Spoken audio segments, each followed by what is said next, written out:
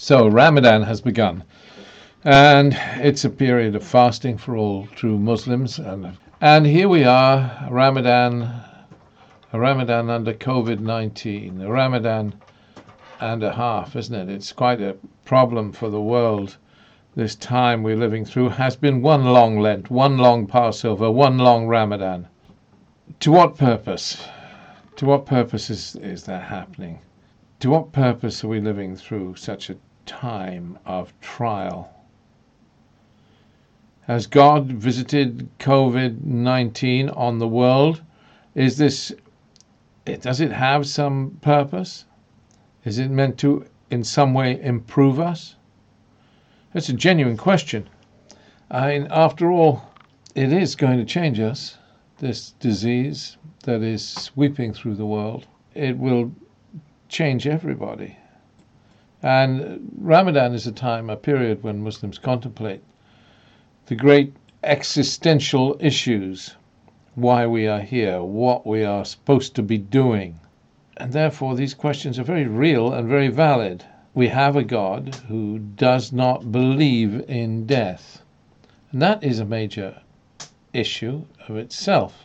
If we have a God that doesn't believe in death, because, one day you will wake up and the world will no longer be here, then perhaps this is one of the few ways in which God could have intervened without interfering with our free will. We were all in the process of destroying the planet, were we not? We were all in the process of exploiting to such a degree the very Mother Earth that created us that it was dying. And now at least Mother Earth has been given a breathing space. And yet this is a disease that destroys without mercy the elderly and the most vulnerable, whilst by and large leaving the young, not entirely, for goodness sake, of course, but by and large leaving the young and fit unscathed. Free will. We have free will. And this whole disease has given us time to pause. The entire universe has free will in the sense that God has taken his hand away from the universe he set in motion, he created, and he has given it freedom of action, not just humanity. So we have this situation. We all have free will, and yet this destroyer, this international destroyer, is hitting us like a steam train and making us pause in our tracks. Perhaps it serves God's purpose. It's rather like hitting the reset button on your router if your internet isn't working properly, or like restarting your computer or your tablet if that gets clogged up with too much stuff, too many downloads. Or your phone, switching it off and then on again when it gets out of sync and confused.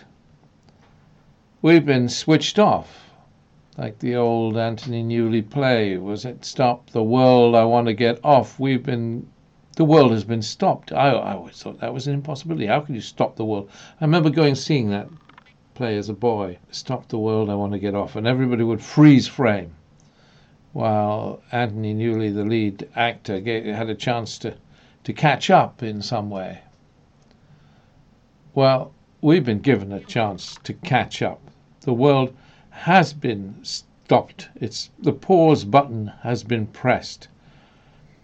Pollution is way down.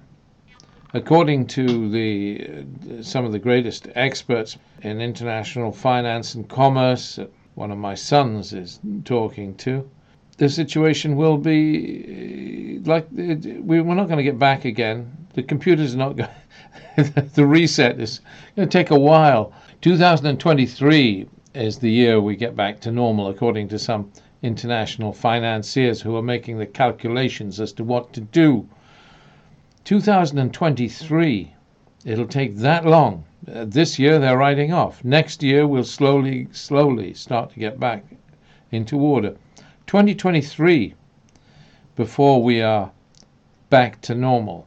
And then we won't be back to normal as it was. No, it'll never be quite back to normal as it was. It'll be different. There is a new position from which we are starting out. In some ways it's exciting. New ways of doing business. Everybody is planning to do things differently in the future. So we have the reset button hit by forces beyond our control without, so it would seem, interfering with humanity's free will. I remember Psalm 91, "You shall not be afraid of the pestilence that walks in darkness," says that psalm. Hard not to be, isn't it? Easier said than done. You shall not be afraid of the pestilence that walks in darkness. This is a plague. This is a plague, and many of us fear it. We have friends who've been lost to coronavirus, some of us. I have a friend who's been lost to coronavirus. So it's a very real threat.